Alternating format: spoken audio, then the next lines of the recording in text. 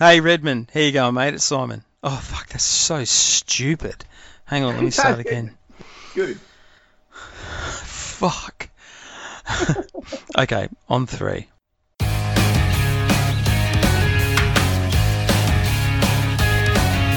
Simo and Redmond are the Thong Slappers. They're two blokes making lots of noise but getting nowhere fast. Hey, g'day, folks. This is Simon. Welcome to episode 20 of the Thong Slappers 2020 Vision. That's pretty much us, isn't it, Red? It is 20 at a shot. Welcome back to Australia's first and only dedicated streetcar podcast. So up to number. Thanks 20. for having me. Simon, what's going on? What's the catch up? What have you been doing? Mate, I've been busier than a one-legged arse kicker, I've got to say. Look, I don't even know where to start. Seriously, my life is just like one big fucking annoying game of Tetris where I'm trying to jam all these things into certain pockets of time, day in, day out. And at the end of the day, I just feel like I've accomplished nothing. So, nothing really to report, mate. What about yourself? What have you been up to? That's why I don't try as much. You are a bit of an overachiever. You get a heap done, but take my advice, and when you've got a heap of stuff to do, just don't be arsed. Just go, oh, you know what, I can't be fucking arsed, and just don't do it. It's a solid plan, man. It's worked fucking really well. What have I been doing? This morning, yes, I decided to take the Jack Russells for a jog, which is my own fault there. It's like dead set. It's like jogging with 3 whippersnippers running at full speed at the end of the leads. They are just absolute maniacs. Yeah, they always override the governor, don't they, Jack Russells? They're always just on the max. What was a bit different, we jogged past the drug house. There's a drug house down the bottom of, the suburb I live in, and they clearly sell drugs. They've got shit pulled apart in the yard and all sorts of crap going. You see 3 people. Oh, Commodores and stuff? Is it like VNs and shit? Or no, actually it'd be VTs by now. Is it like heaps of VTs in the yard? Well, we do a commentary on it, Deb and I, when we drive past. He's like, oh, he's giving the outboard motor another go. Now he's got Chinny there and she's pulled apart a bit more. And then the other day we drove past every morning and there was a shade sail up. He put it on to go, mate. So he's put it up and off. But this morning, I think the joke was on me because I went past the drug house. One of my dogs, it ran between my legs and I fucking cartwheeled, dog, Russells, everything, a whole lot of drug house. So I'm like, everybody else get them fucking drug ass seeing me and these dogs going. And this one, I don't know what his homeless guy comes across and gets fucked. All right, mate. You know what the funniest part about that whole thing was? I was listening to your promise. Hang on, so mate, just as you started talking about the drug house, the old poor network connection came up and you started talking. It's like you visited the drug house. Are you sure you didn't trip up the stairs into the drug house? Or fall on a few needles in the front yard? Oh, well, I think he's going to go and tell him, does he want a hand to pull something else apart? Fuck it. You'll know this works. To see the destruction a couple of guys on drugs can do on night shift. I'm like, realistically, if you guys just come to work and done a bit of night shift, probably kill 2 birds with one stone. Get a bit done and you could pull apart everything. But I think the council gets on his back and they clean it up a little bit. So, Red, yeah, I don't know, mate. Life gets complicated with drug houses and jogging Jack Russells and trying to do stuff when you're living the Tetris life. Mate, but what have you been up to? Please enlighten me with something exciting. Well, I'll tell you something exciting. I find it quite exciting. I bought a razor. You know, one of them razors that you undo the T-piece and you put the little razor in it and you make up the little soap and everything with the little brush and everything? Yeah, as in, like real old school. My dad used to shave like that, yeah. Yeah, so, well, I'm feeling as old school as the guy that sharpens, Johnny Cash's chainsaw or something. I feel like I'm drinking whiskey in the morning and black coffee and driving the Lincoln Continental, but no, it's just from one little razor. Are you going to open a barber shop? I think I'm going to serve the gin out of, and tappers out of old barber cups or whatever, and, do bourbon beef, bourbon You're onto beer it. balm or some shit. You've been giving this way too much thought. Yeah, I've had a bit of time to myself, but hey, have you had a chance to grab the new Street Machine magazine? Mate, I sure have. And I've got to say, very impressive, this issue. And, normally, I'm very prepared with the cover shot today, but I don't think I've ever remembered there being an issue where they've done back-to-back same colour cars on the front. So, it's very cool. But, look, before we get into that, can I just quickly broach onto something? First of all, I must make apologies, not really to anyone, because no one's going to really know that we forgot to talk about it. But 1983, can you believe we didn't talk about Red Gums? I was only 19, especially in that you and I had a phone conversation prior to recording all of those episodes on 1983, and we didn't give that song, like, just acknowledge it from that time. Do you remember us even talking about it, and we just completely and utterly fucking forgot about it to acknowledge that for that time period? Yeah, I think that's not because we forgot about it. I just think we couldn't be asked. We definitely had a good conversation. I completely forgot about it. I just relied on my memory. That was the first mistake. And then it's funny, that song, like obviously Red Gum, it was hugely popular at the time. But the reason I kind of remember that so well is when I was in high school. It's probably a few years later. I don't know, probably 1989 or 1990. For my English class, I had to actually get up and I had to recite a poem, and I had to actually explain what the poem was all about, like sort of dissect it line by line and explain what it was all about. And of course, me being me, I left everything to the last fucking minute, and the night before I actually had to go and present this the next morning. I went into the State Library in Brisbane. This is back in the days, you remember? You had to actually go to a library and you had to borrow books. You couldn't just Google shit on your phone and plagiarise everything. You actually had to find shit. If you're going to plagiarise, you actually had to at least write it out in your own handwriting to start with. I mean, seriously, these days, mate of mine who's a teacher, he says half the time kids who plagiarise, they don't even make all the fonts in the assignments the same. So he said 1 minute you're reading 12-point Arial, and then it suddenly becomes 12-point New Times Roman. Like, they're that bad at plagiarising and copying that they don't even get the fucking fonts the same. So anyway, I digress. But as you know, all of us old school people, we used to have to actually physically go to the library and try and find a fucking book in those bloody cards to see if they even existed. And I got this poetry book, and amongst this poetry book I'm reading through it was actually I Was Only 19, like by Red Gum. It was actually in their class as a poem. So I did that, and the next day at school I'm reciting it, and I'm trying to just say it, but you know how hard it is to read a poem which is actually a song, but you're reading it as a poem, and not start singing it, especially when you get to the chorus. My good mate Chris McKenzie, afterwards he said, I guess I just wanted to start singing it with you. It was a bit of a laugh, but man, it was a really interesting song, especially when you, I guess, dissect what it was actually all about and what all the lines mean and all the rest of it. And that's why I kind of remember it, except when we actually were going to talk about it for 1983. But mate, it was definitely a big hit for the time too. Well, I've got a few thoughts around that. You know what the stack section is at the library? Stack. Yeah, the stack section. Negative. If you ask for a book out of stack, it's a Rude, it's got Root and Warriors in it, or it's got a Rude section in it. So most libraries have a stack book. Yeah. Oh, okay. You line up to the library and you go, can I get this out of stack? And it's like 101 positions of Carpenter's or something. Wow, well, But anyway, that's wow. I was probably as bad as it got for us. Sorry, man. Probably as bad. It was probably maybe a National Geographic, like a Naked Pygmy or something. It's probably about as extensive as it got at the old Gap High School. I still like that. The thing about Red Gum, I was only 19, so when you suggested we'll drag it back out and have a yarn, I gave the album a spin. I just got best of. I've actually got it on record. Right. No, I don't. I'm just trying to sound like a total twat that actually has records. I've just got it on my iTunes, and I just wanted to sound like Looks like I'm going to lend you my record player. Whoops. Yeah, I just want to say that it's not like a total twat, but when I have a listen to some of my Red Gum's other songs like Gladstone Pier, Stewie, Spirit of the Land, Poor Old Ned, and Dusty Diamantina, some of it was even good. Some of it is lyrically fairly good. A friend of ours is in the Defence Force, and they said they were over in East Timor. So when was that? About 2000 or something. They were over there, and John Schumann, the lead singer of Red Gum, he done a tour for the ADF, and he obviously sang that song.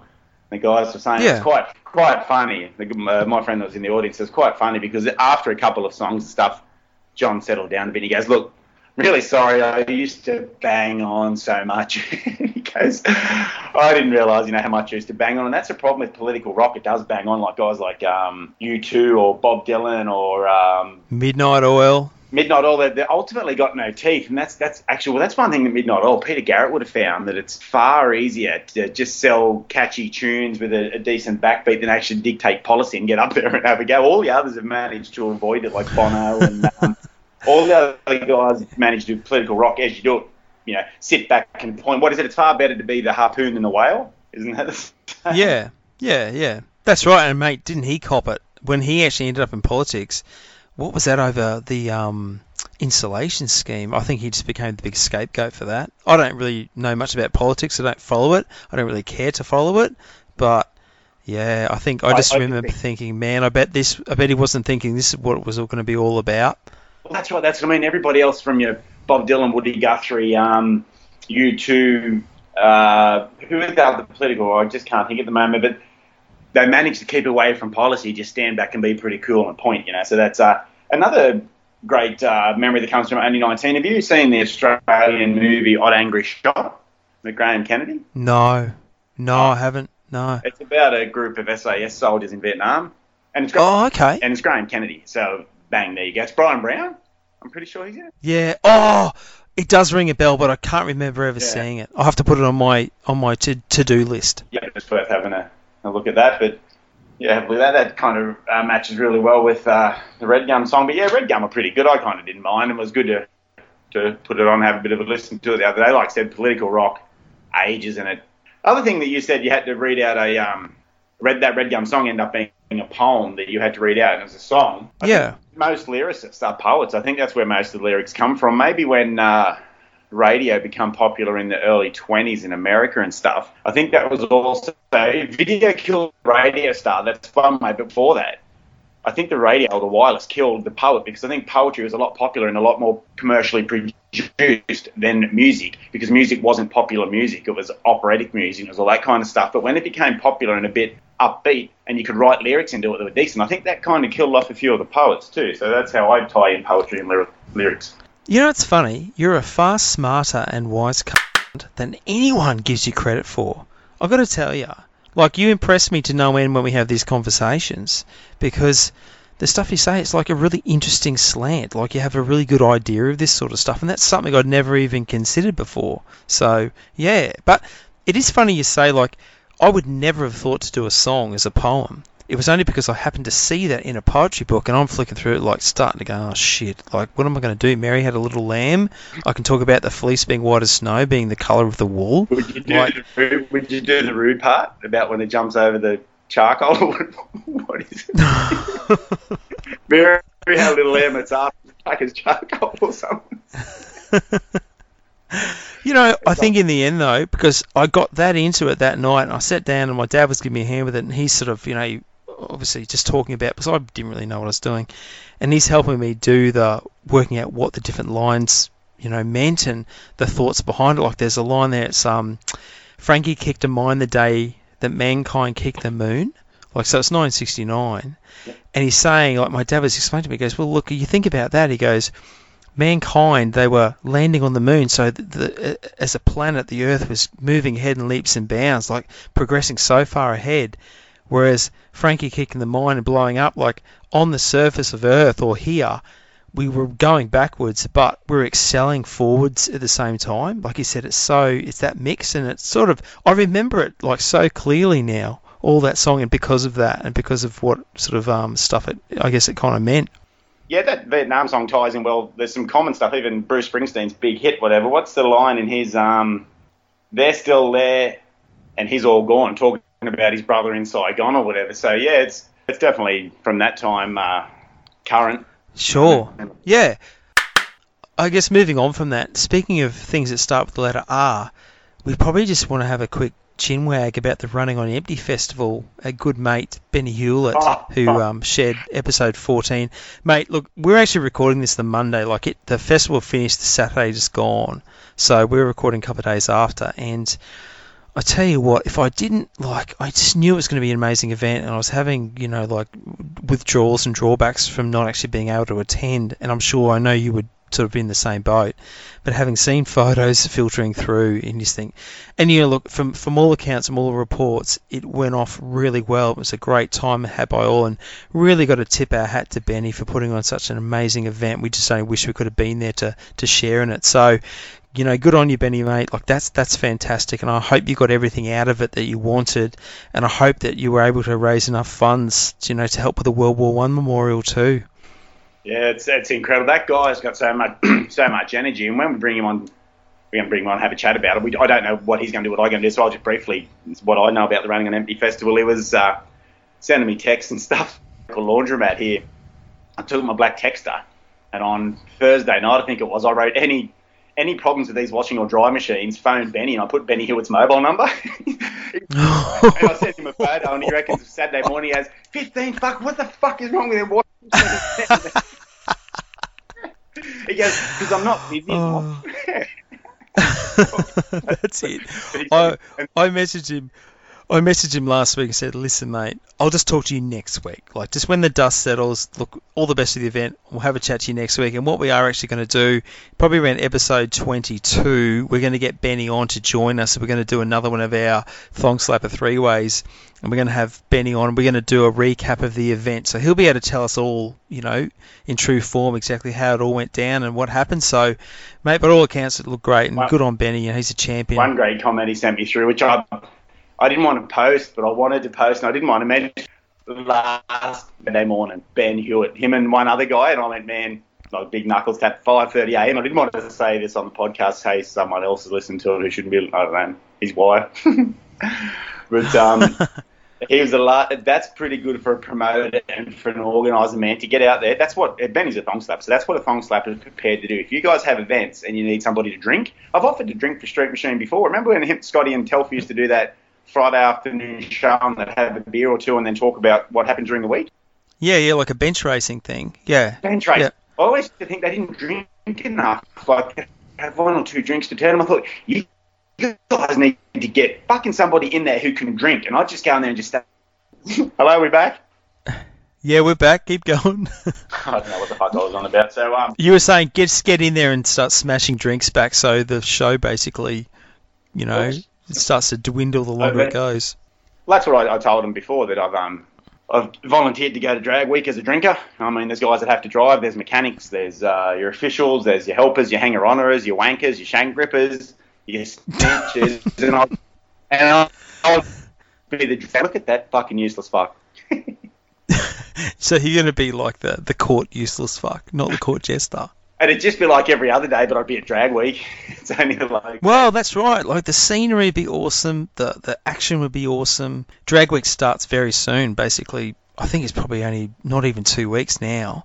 And I just live for those video updates. Like, and having covered Drag Challenge for Street Machine Magazine early this year, I know how busy the guys work. And basically, they're at the meet all day and they're into, you know, up on the computers, writing stories, downloading video, chopping up video till it's kind of the wee hours of the morning. I think Telf was running at about 2 hours sleep a night, if that lasts, for the Drag Challenge weekender. So, you know, make sure you cut these guys some slack. If you're hanging for updates like I am, you just got to at least give them a day to try and get them out. Because these guys and girls, they bust their asses to bring that, I guess, entertainment to us. Especially too, I think it was Broads actually who coined it really well. He said, "Mate, we've got to feed the social media machine," and that just has rung in my ears ever since sort of him saying that. And that's what they do.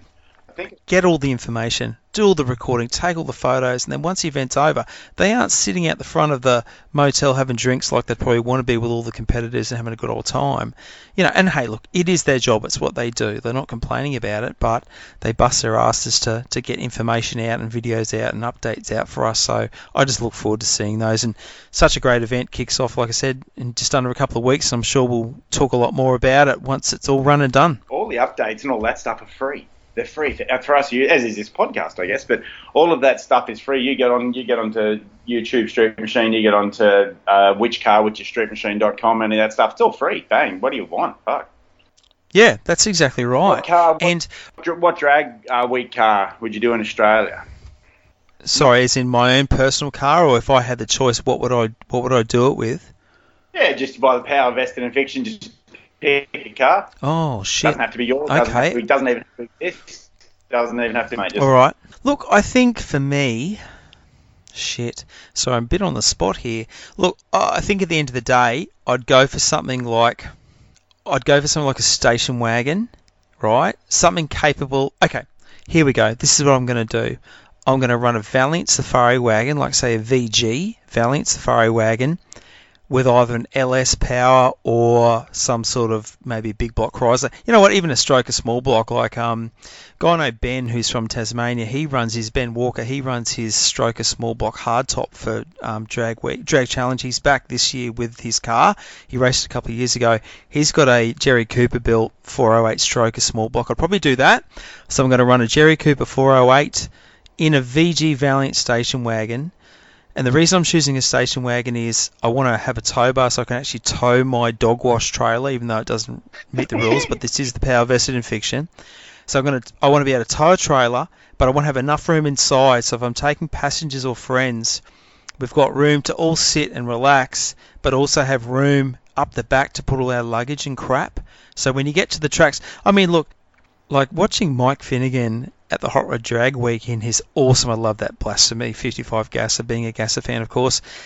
He didn't tow a trailer. They just loaded everything into that car. So each time they got to the track, they had to unload everything, rain, hail, or shine. He had to swap out the springs in his coilovers in the back. So he's obviously changing from street setup to race setup and a few other bits and pieces. Because I'm eternally lazy, I just want to get to the track, unhook my trailer, throw all the bags and shit out of the back and race, and then hook up and go. Cool. So that's probably what I'd do. I'd probably go, I think either an LS-powered VG Valiant wagon or a Stroker small block powered wagon. That'd be me. How about yourself, mate? I'd have to opt out and just, that's not classic, but I'd go for a LSA Maloo, something fairly late model. So, and I'll put the dirt bike. Oh, yeah. I'll put the dirt bike or the BMX or the road bikes or something cool in the back. Not chocolate. I wouldn't fill it full of chocolate. Oh, well, I'm not coming then. I'd like, an LSA Maloo, say 10-second with a tune, a chip and all the bits and pieces, but really comfortable and fun. So if it got down... Would you tow a trailer with that or not worry about it? Would you just chuck all your shit in the back? Yeah, I just... shit in the back. I'd take another set of wheels, and I don't know enough about drag racing times and setups and stuff to say I need to put different tyres on when I get to the track. But just be cool in Maloo Ute. You know, you got the bipodal, loud pipes. The road section would be really fun because you've got something that's decent on the road. And with the LSA, you can pull the shit out. Anyway, I mean, we could do this for any different car. We could say, right, well, what would you do if you had to do a classic? What would you do if you had to do 10-second? What would you do if you had to do, something stock? Yeah. But, that's something like cool. Well, look, I think the combination I chose is basically, like, obviously I like Chryslers, so I'd go Valiant. I like Aussie Chryslers especially. I want a wagon because I want room, and I want to tow a trailer. That's probably kind of what it comes down to for me, but, I'm not out to set the world on fire with anything, as far as times go. Of course, it'd be nice to go quick, but I'd just like to have a consistent... If you could have something running high 10s, low 11s, I'd probably be happy with that, mate. I'd just be there for the fun and the camaraderie with people too, I think. Exactly, but like if I could choose a car to go in, and I'd choose Arby's car, but if he let me drive it, he'd just go, where did that guy go on my fucking Valiant? Not just fuck off. See, just go home. That's cool. Yeah, no, that's exactly it.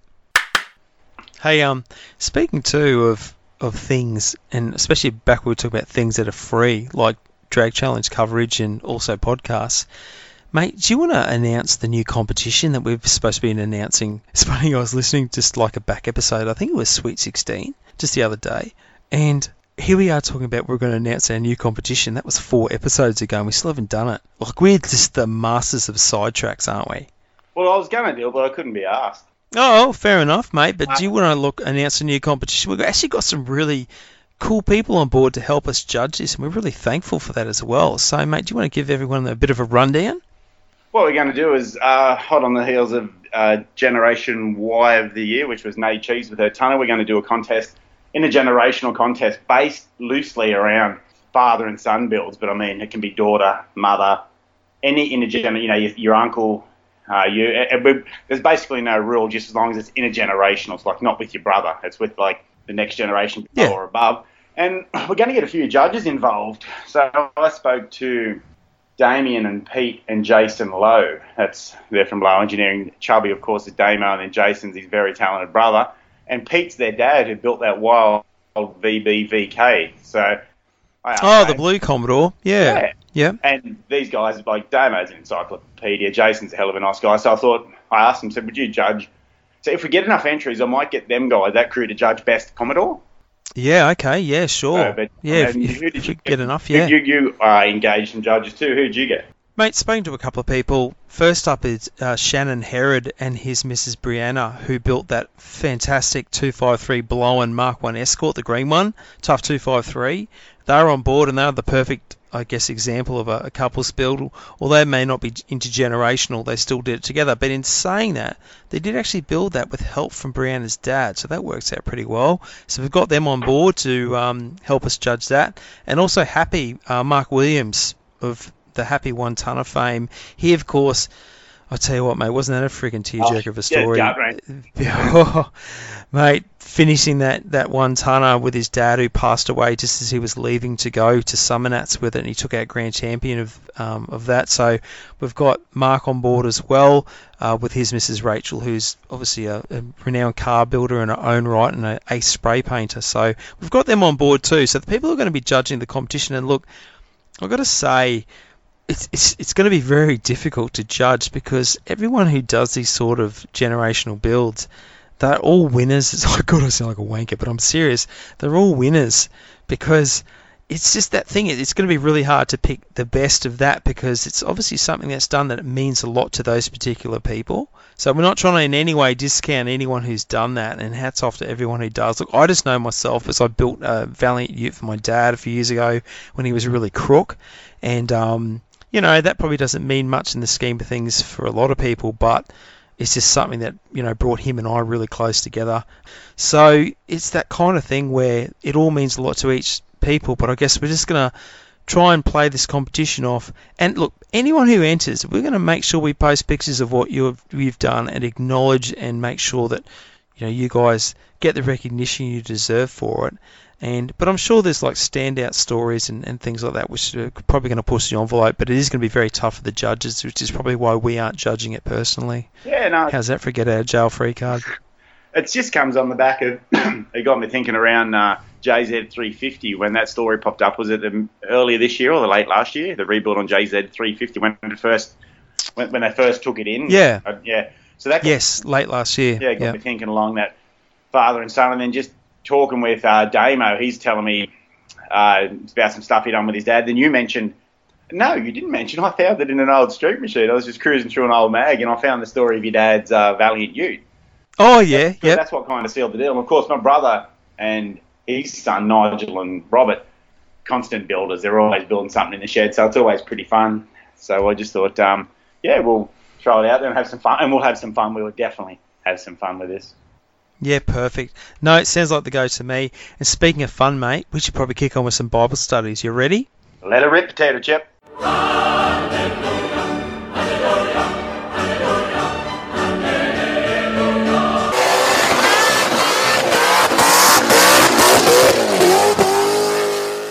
Okay, Street Machine Magazine, November 2018.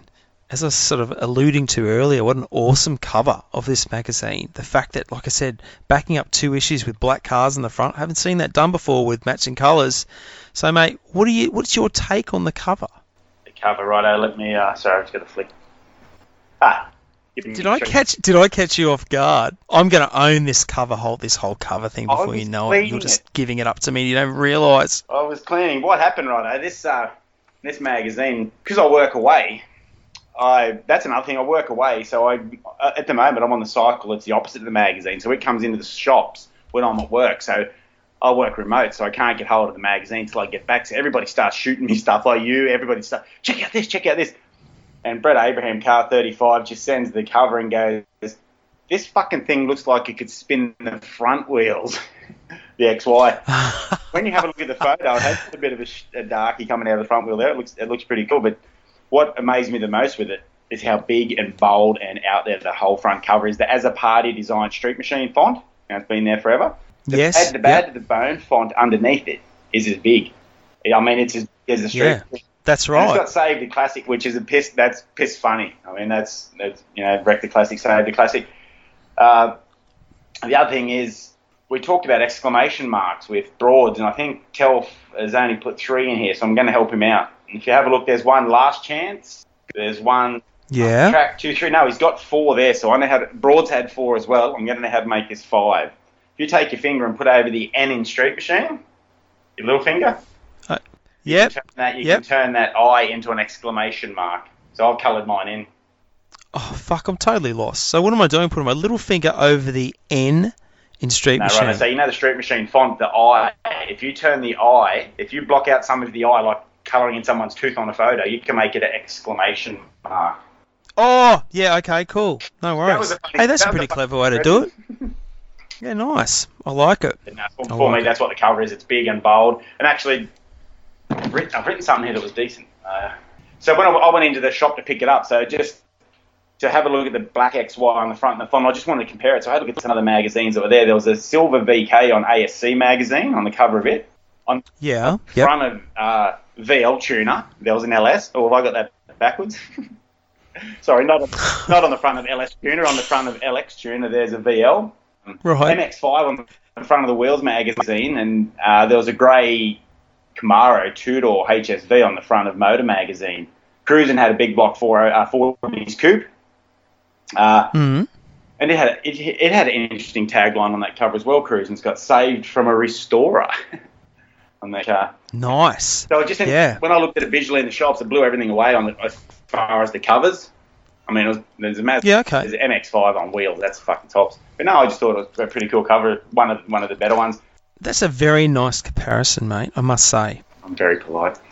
It's a fucking weakness. You can't know it. Fair enough.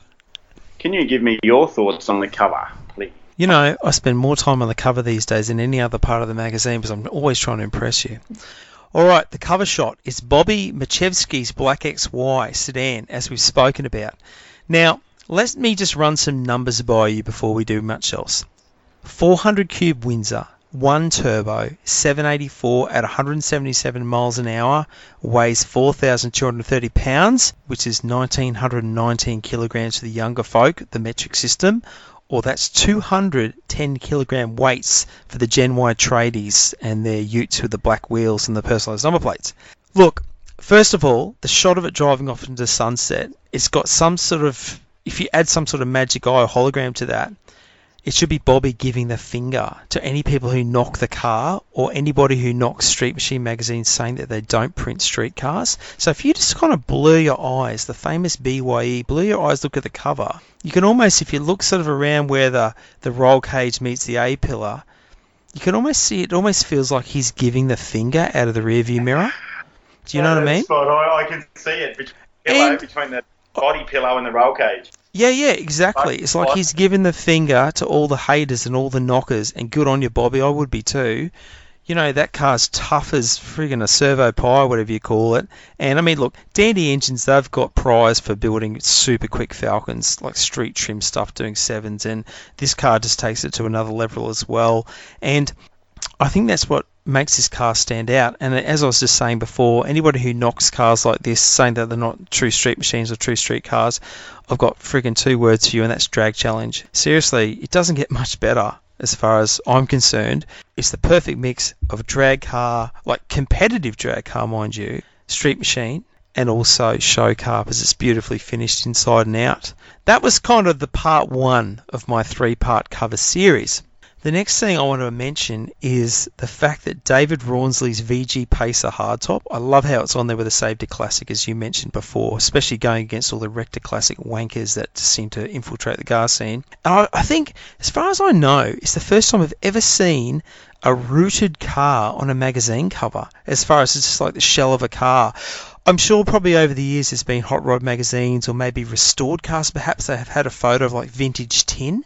But as far as like a car that we're very familiar with, our generation, I don't ever remember seeing basically a bare shell on the cover of a magazine. Even Survivor Car Australia, I don't think even they go down that path, and they're probably gobsmacked anyway by this. And thirdly, 4 words that I just know are going to make you pop like a gasket, mate. So just brace yourself for this. Barra-powered 8Z Ute. Which, if you translate this using the TTS language dictionary, like the Thong Slapper language dictionary, those words, barra-powered 8Z Ute, translates to being hashtag fuck the purists. Well,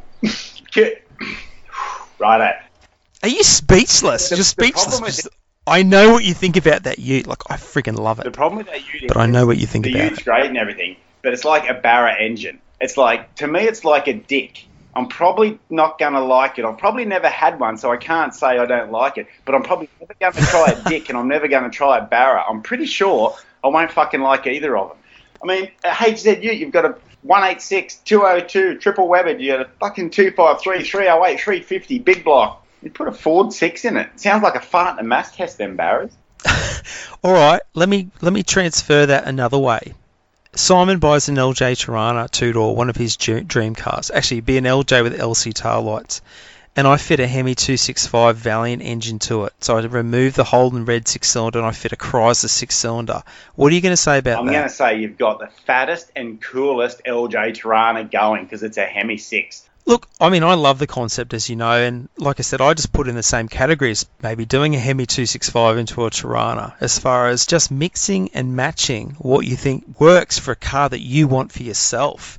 And it's definitely not something that's been done to death either. Look, me personally, I probably would have painted this like a different colour. Like I would have gone maybe, and when I say this, like the colours scheme he's done, it's definitely individual. Like I've never seen anything else done like that, and I do love the sand barrow across the tailgate. But as in, I'd probably paint it some sort of really common or really popular, well-known XR Falcon colour, like that purple or the lime green.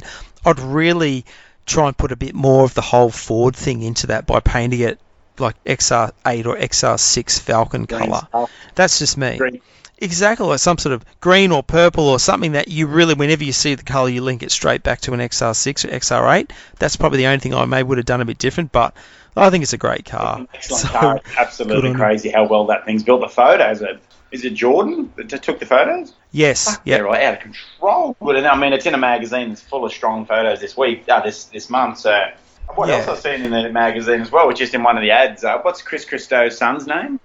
First name? Reese, I think. Reese Custo's, is it XR or XT, that black thing with the big block, the 427? Oh, yeah. That's in one of the pages. It's just an ad for a machine shop or something. And that kind of remind me a little bit of the cover car, that same Windsor toughness, black XY, XW, XR kind of setup. That's a very interesting point. It's something I'm going to mention when we talk about some Action Jacksons and the like. But firstly, before we hit that stride, have you got a rig of the month for me, mate? I sure do. It's the same as my poster child. It's King SLR. Oh, is that the number plate? The light blue one.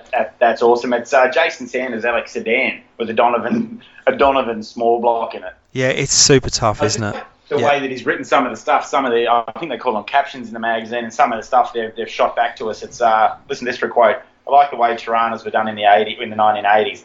The half cage, the Recaro seats, the Simmons rims, and all that. That was one of the captions. That's pretty cool. Oh, listen, can I just say with this car, it is one of probably the coolest coloured Tiranas I've ever seen. I freaking love that colour. It just works so beautifully on that car, and it's a credit to him and the people who helped him out with the build, family and stuff. I think that you look at the undercarriage, how clean that is, and the engine bay detailing, and that colour just works. It'll never be another Tirana like it, as far as you'll never confuse it with another Tirana. It's just stamped an identity and individuality for it. Look, I've spoken to this is well before we ever did Thong Slappers. I remember saying to you, one of the things that I just love about 80s styled SLR Tiranas, mesh headrest front and rear like on your Recaros, and the way that the half cage bends around the headrest on the back, mate, it's just, this car's got, that's the first thing I look for when I flick the magazine open. The first thing I look for is to see where the roll cage went. It goes around the headrest. So a massive thumbs up to Jason. I think it's an indication of one thing, the colour that threw me straight to the colour, what I like about the colour is if we take the rear spoiler off, see the SLR 5000 spoiler? Yeah, on the boot lid, When you take that off the rear, it's just throwing me gently back to Mark Saunders' RPM Tirana, the blue one with the V5 Simmons, different Simmons, but still Simmons. You know that blue car? Oh, yeah, with the Rover V8 motor, the alloy V8. That's kind of where, totally different style. Like got guys saying his Recaro headrests, and Mark Saunders went against that when he built his. He went the Rover engine, and he went the kind of the different route, no drop tank and stuff. But just the colour, and how fat would that be if you remove the rear spoiler off that Tirana? It's a bit of a point back to the way they've done it. Yeah. Well, look, in the next episode, we're sort of talking about 1988 and some of the cars from that. And one thing I did notice about a lot of the 1988 Street Machine featured builds of Tiranas were the number of cars that had the flares, they had the front spoiler, but they didn't have the rear bobtail or the rear spoiler. Yeah. So it's definitely a style of its own too. And look, I was actually going to mention this is in a what do you call it? What's that section we do of this where it's special mention?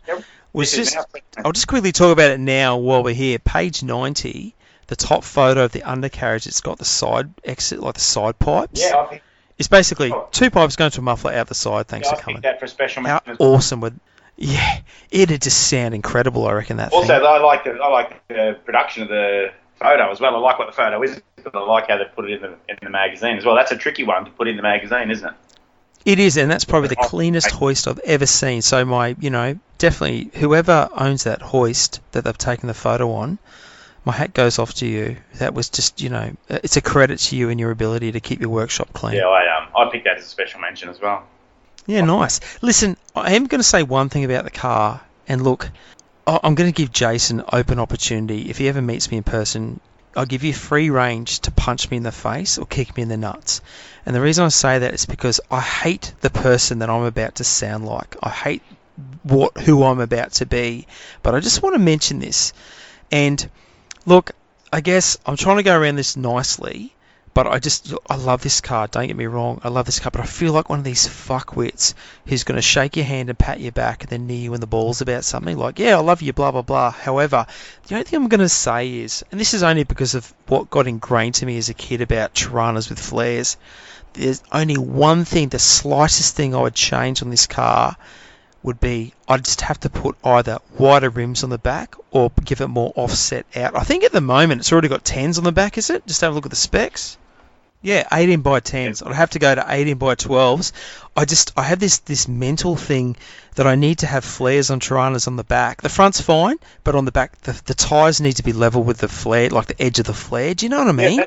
They've got to fill the flared guard right up. So my apologies, Jason. If I sound like a wanker, I agree with you, and I love your car. I'm not trying to take any of the shine off it, but just me personally, I just have to pump that rim and tyre right out to that edge of that guard, and that would just I think we have I'd just be losing my shit. I think we have to find neutral ground somewhere where we feel a bit decent about saying stuff like that, because we're obviously not going to put up anybody chopping somebody else's car or whatever. But I'm the same way. When I see some stuff on cars, I think, yeah, I'd like to say that on the podcast, but I don't want to turn into a bit of an apologist. I think people are going to be pretty decent with this. We're not going to be the guy that looks at the magazines, it's got the wrong wheels, it's the wrong colour. We're going to kind of try and give our opinion, and we're just thong slappers. We're not judges. We're not anybody. So I think it's healthy side for you to be able to say that. You don't have to fully go into it as an apologise and just go, hey, I think if them wheels sit out, that's pretty fat. Look, the only reason I say that is because I just don't want to sound like a hypocritical cunt. Like I have a Valiant panel van with a Trans Am front. I know what it's like to cop shit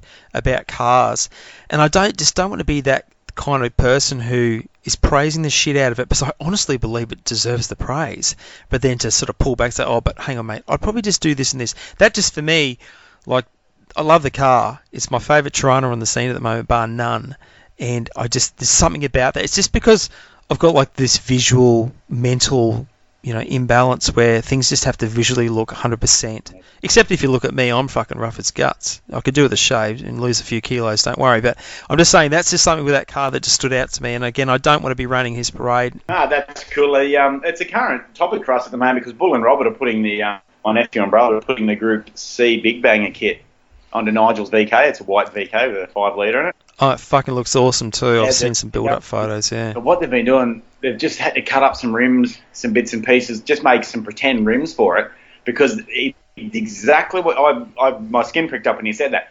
That's what they're saying. They say the wheels have to meet the tyres or we're not doing it. So they're trying to find the right offset. And it's funny, have you ever had anything to do with them? I'm not very good at them. Have you had anything to do with them fucking forums online? Mate, you probably shouldn't get me down this honey hole of conversation, forums and Facebook and asking questions. Yeah.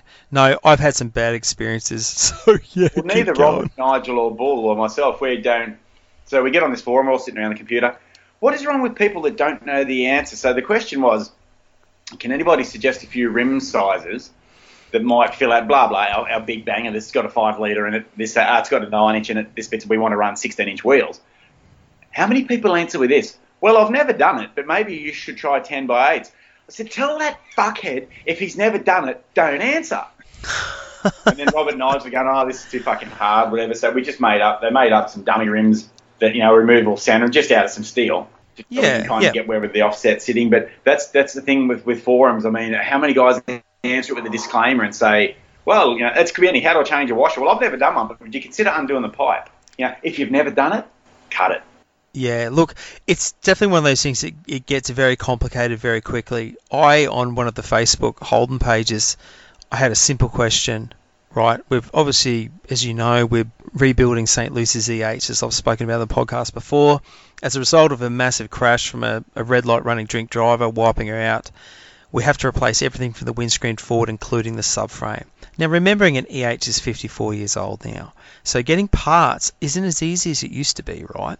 So we ended up getting an EJ front subframe for it. And I'm having a good close eyeball because hers is absolutely stuffed. And I'm having an eyeball between the two subframes, making sure to seeing what I have to do to use the EJ one and the EH. Just a couple of simple things. It looks the handbrake bracketry is a little bit different. A couple of little differences here and there as far as the little the stays, like the tabs that hold your brake lines in place where you go from steel to rubber. A few little things. So I put a simple query up on one of the EH EJ Facebook pages, just saying, hey, listen, this is what we're doing, explained it. Can someone, am I on the right track? I don't know a lot about these cars. I'm a Valiant man, so I'm happy to learn. The number of fuckwit replies I got, like people saying, just use an EH subframe. Yeah, well, that's easier said than done, mate. You find me one that for a 54-year-old car that's in, repairable condition, I will, that's close to home, so I can actually pick the fucking thing up. And then one guy's going, what are you going to do about the numbers, mate? It's an EJ. You can't use an EJ frame in an EH. Well, your numbers are going to be wrong. You'll never get registration.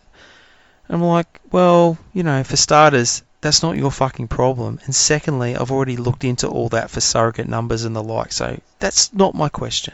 You got every answer but what you actually were asking. Yeah. And in the end, I just thought, you know what? I'm going to go back to what I used to do. I'm either going to ask a trusted friend or someone in the know that will steer me in the right direction, or I'm just going to trust my own fucking judgment. I've got two subframes there. I'll change this and I'll change that. And I'll just make it work. Simple as that. But you put it out there, and it's 90% fuckwit responses compared to 10% people who are actually genuinely helpful and you can appreciate what they're saying. Yeah. And asking someone like that for a big banger kit, let's be honest, there's not a lot of people who would have done that. So, I guess they were kind of playing with fire from day dot with that, unfortunately. Just right back. Yeah, good chat, mate. Thanks. No, I just good chat, mate. Yeah, thanks. Phil, where are we up to? What have I got? Rig of the month. We're just talking about your rig of the month, mate. Sorry, I got a sidetracked. I've already done my rig of the month. It's the King SLR. The only thing is, I'm not sure one of the photo shoots had the number plate attached to the back, whether that's a novelty plate that is screwed on, but it's a bit funny. But I enjoy it. It's got a Donovan small block in it. They're going to dry sump it. It looks immaculate, and I like how he points back to the 80s with it. Most definitely. Another thing too, just about that story, like the artistic layout, I love the way that through the story they've got those 80s style graphics, like it looks like a bit of Rock 3's been put on there. Yep. That's really cool too. That's a nice touch. So from the graphic art side of things, I think it looks really cool. What's your rig of the month? Okay. Now, I chose Dave Rawnsley's VG Pacer hardtop. That's the one that's on the cover as a bare shell. The one, of course, that's riddled with bullet holes and dents and damaged. And Dave, he actually retrieved this car from the middle of nowhere. He lives in Alice Springs and was able to retrieve it from one of the properties around there.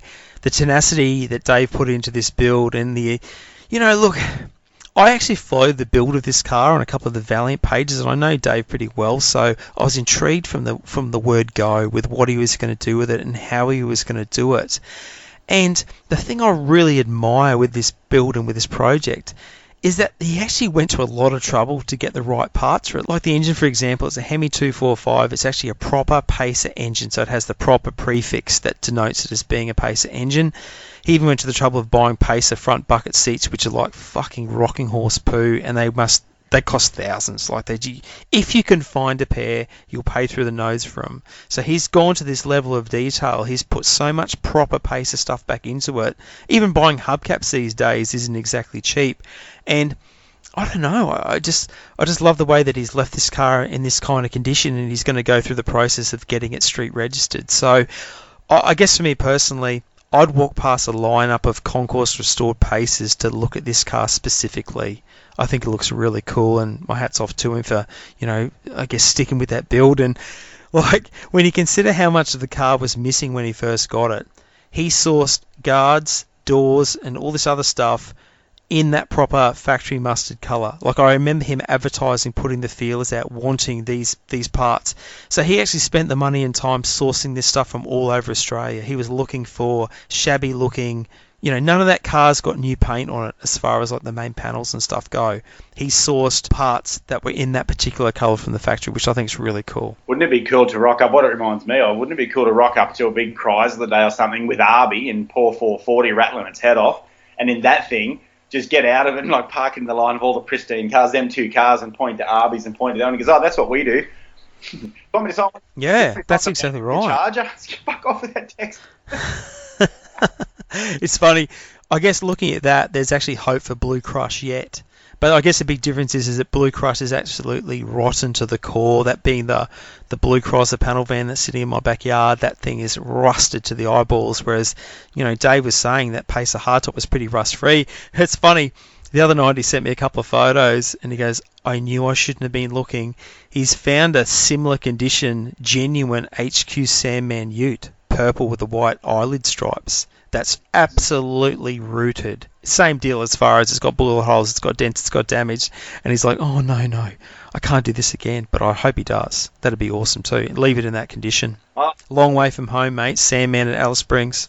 I like it. That's what I think I said originally. The way that Arby described his build, he goes, I'm just going to put the cash into the drivetrain. So, I mean, that's it's same kind of outcome for the visual. Look at the car. You don't have to spend the $70,000 like you would spend $70,000 to restore a Monaro or to restore a Tirana or to restore a Falcon XY or something. So, but these guys, they're just, you know what, let's just do it at our level and enjoy it. I don't doubt the amount of money, dedication and work that went into that Charger. I don't doubt that Pacer. I don't doubt for 1 second. Pacer, I don't doubt for 1 second that was cheap or easy at all. Probably more tricky than a small block and a Coda Jam. You know what I mean? To get what he's trying to do. Exactly.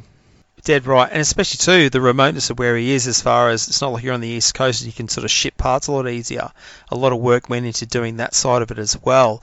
And at the end of the day, it's like something you spoke about with Lio 5 a couple of episodes ago. He's built this car. Not only is it a full feature car in Street Machine magazine, it made the cover. Sure enough, it was just a bare shell, but it made the cover of the magazine as well. So good on you, Dave. Awesome work. It's healthy for everybody. It's healthy for him, healthy for us, healthy for good folk at Street Machine magazine. That's right. Okay, mate, you got some Action Jacksons I have. that you'd like to talk about. An Action Jackson. Page 81. Did you see the lady in the front engine dragster Gold Digger? Oh, yeah. Yeah. With doing the cackling of the pipes. Do you want to read that caption or do you want me to read it? It's fucking crazy. You can read it. A couple of lucky punters won the raffle to sit inside the replica Gold Digger FED for the Crackle Fire up on Saturday night. The band literally stopped playing as everyone left the shed for the spectacle. Jump in it, love, and fire it up. And she goes, right, I'll do it. How much fun would that be? That would be... When you go out, you love hearing bands. You love hearing like something gear driven or blown drives past. It's a real sound thing, you know. Like if you hear, you know, it's also an audible thing. And imagine hearing that monster. Oh yeah, and the smile on her face, you can tell she's having a great time. And good on her. Eat 454, the GT on page 121. Oh yes, the XA. Yep. How tough is that? It's fucking look at the rear tyres on the friggin' thing. They're massive. There's heaps of other photos I was going to pick up as being on the Bindies, but I just like the way that thing's getting pantsed, and I like the Falcon above it. They're both kind of similar model cars. That's a good little page, actually. I've got, for a tough shot, I went two ways. I fully legitimately picked the cover. Okay, yeah, no, nice. Yeah, I can understand that for sure. So my special mention, Danny Board's Blue Meanie Ute on page 54, getting pantsed. That's that bright. Oh, the VK, yep. Yeah, the late model on the Ute. That getting pantsed. The VK doing a massive burnout. Yep. That's cool. We mentioned the floor pan on page 90. That might be it for me. Just Action Jackson, page 74, XW Ute in the paddock. Have a look at that. Oh, page 51. Yeah, that looks pretty fun, doesn't it? Just out there into it.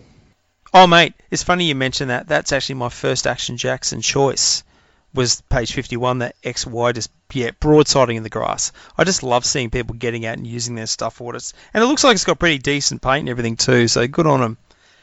As usual, I couldn't pick just one, so if you bear with me, I'll just give you a quick run through of my other ones. Page 74, the Blaster 57 Chev launching, and Chris Thorogood did a photo of it just doing this big gnarly wheel stand at the Nostalgia meet. That's very cool. It's over the Bendies. Yeah, exactly. That's exactly right. Page 77, the Dirty Harry FX. I love the chrome wheels on the back with white lettering as it's hauling ass down the track, and it's still got the old wide fives on the front. I think that's very cool. What page? But I must... Page 77, What page? middle of the page on the left. Dirty Harry FX.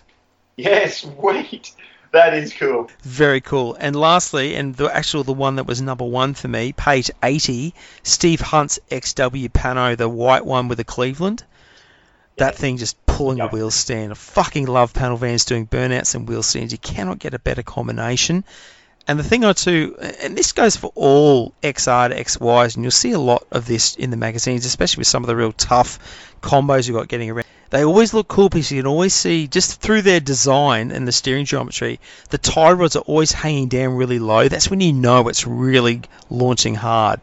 You see the tie rods hanging low. Can you see that on page 80? I definitely can, and it's something just draws my attention to that era of Falcon all the time when they're wheel standing. Is just when the tie rods are hanging down like that, you know that it's really hooking up nice. So, special mentions, right? I got 6 of the fucking things, man. Sorry, I get all excited and all the rest of it. That's what we're here for. Okay, page 16, Dean Walding's Pulsator FX Gas Tribute. I think it looks tough and it looks like a lot of fun. Flick over to page 20. Oh, sorry, that was page 16. Yep. It is. It's tough. It's a small block too, isn't it? Yep, sure is. Flick over to page 20. You'll see the snapshots on Lane Parsons, who's a friggin' top bloke. Lane Parsons, good guy. G'day, Lane. I actually did this snapshot story. If you look at photograph 1, it shows Lane with his brothers Kim and his other brother Darren, and they're working with their dad Neville. And this photo's taken like years ago. They're all helping the old man pull the motor out of the Morris panel van. Like, that's such old school family cool, isn't it?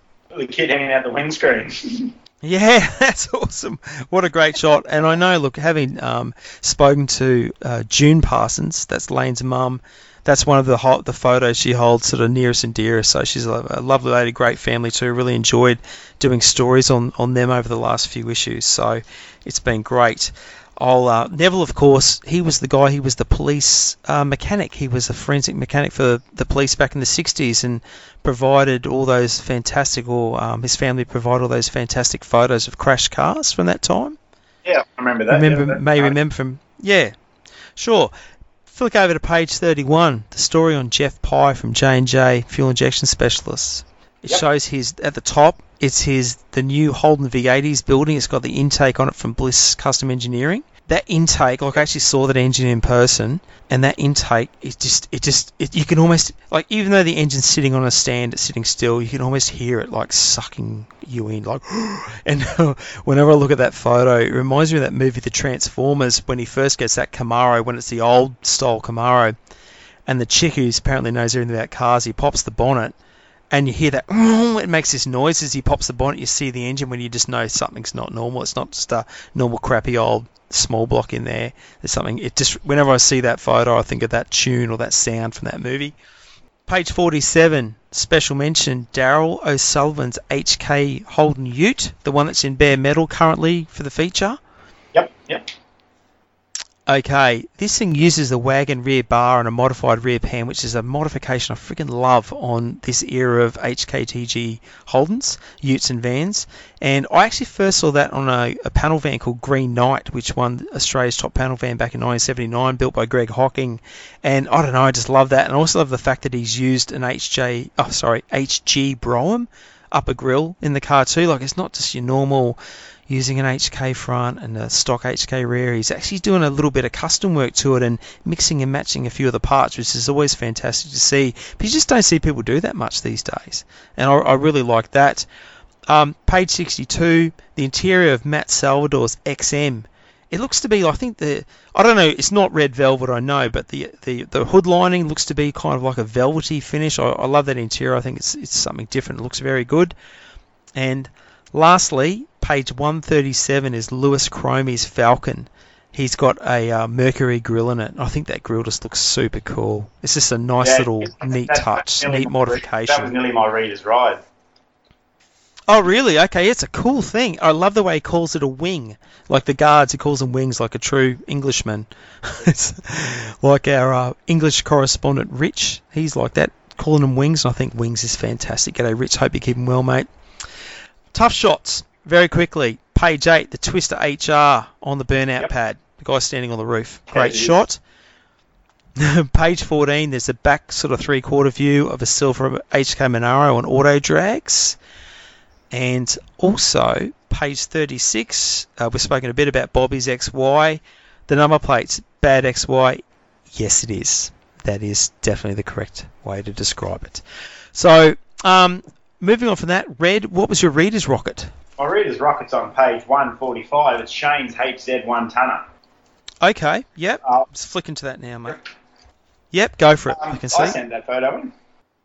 Yeah, Did ya? that's the guy I was working with. I was working at the same place as him, and they used to park in the car park every day, and I just went over and had a yarn, and he's about 50 years old, and he goes, we just threw it together with some parts I had left over from a couple of cars. I really like it. It's a 253 4-speed with a 8-ball gear stick knob. Very cool. I like he said to me the first time I asked him about the car, I guess they'd bury me in that. And I do like the way, well, that's awesome to hear too.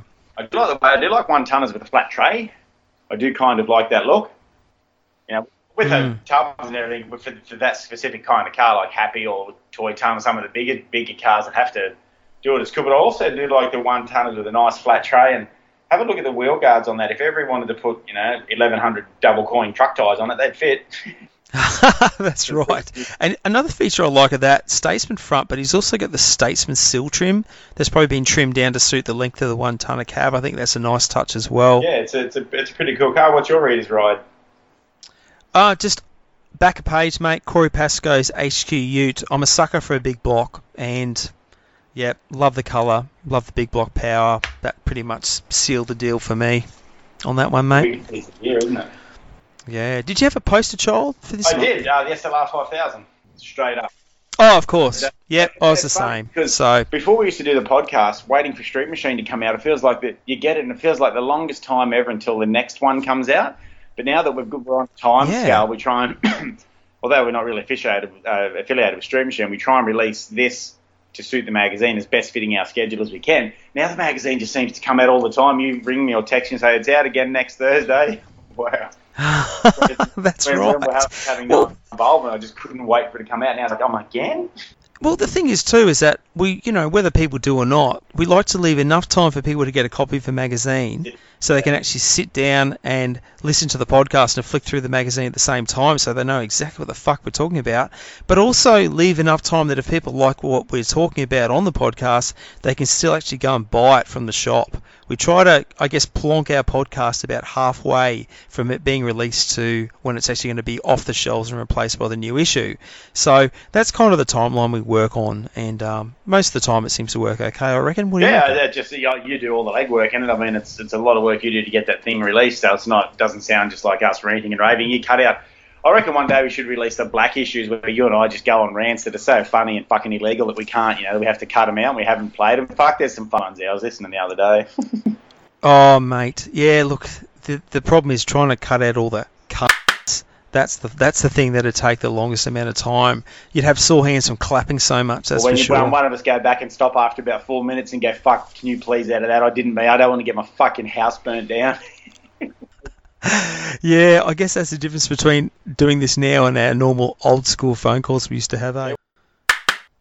So, mate, Street Machine's going great guns as far as I'm concerned. I think the cars and the quality of each magazine, it just makes our job harder and harder, especially just even simple stuff like action shots. There's so many great photos and great cars people are building.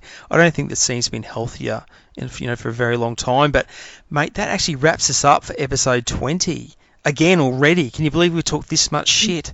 And it's more than an hour already. It's good though. It's what we like doing. A couple of people have been telling me the same thing. They like getting the magazine and sitting in front of it and having a yarn about it. And then just what happened to me the other day is I end up talking on the same day to Tim Barrett, to Matty Waters, to Brett Abraham, just actual phone calls to you. When this madness hits you about cars, it's unavoidable. You just want to talk cars. And it's crazy to give a few of these guys a ring, or they give me a ring, and this is what this podcast's about. It's about the cars. Yeah, exactly. And hey, look, just on that too, we're after a little bit of listener feedback. The new competition we're running, we were sort of throwing around a couple of ideas like Generation Gap or Dad and Dave, something to try and sort of, I guess, encompass the different generations. But if someone can send us through an idea for a name for this competition, because we're both fucked, we can't think of anything. If you can send us through a name for a competition, we'll flick you a couple of old mags in the post and throw in a couple of TTS stickers too. I wanted to anyway, can't be asked for the name, and you said, "Oh, that's fucked, Redman." Oh man! But look, wrapping up. Always, we have our thanks to the beautiful Saint Lucy, the beautiful Queen Deborah, the beautiful Simon Telford from Street Machine Magazine. We thank everyone for their input. And, of course, you, Redmond. It's always great having a chat. And, mate, we'll be back for episode 21 very soon. So, take care, mate. I'll chat to you then. Take care. Love the family, Simon. Likewise. See you, mate.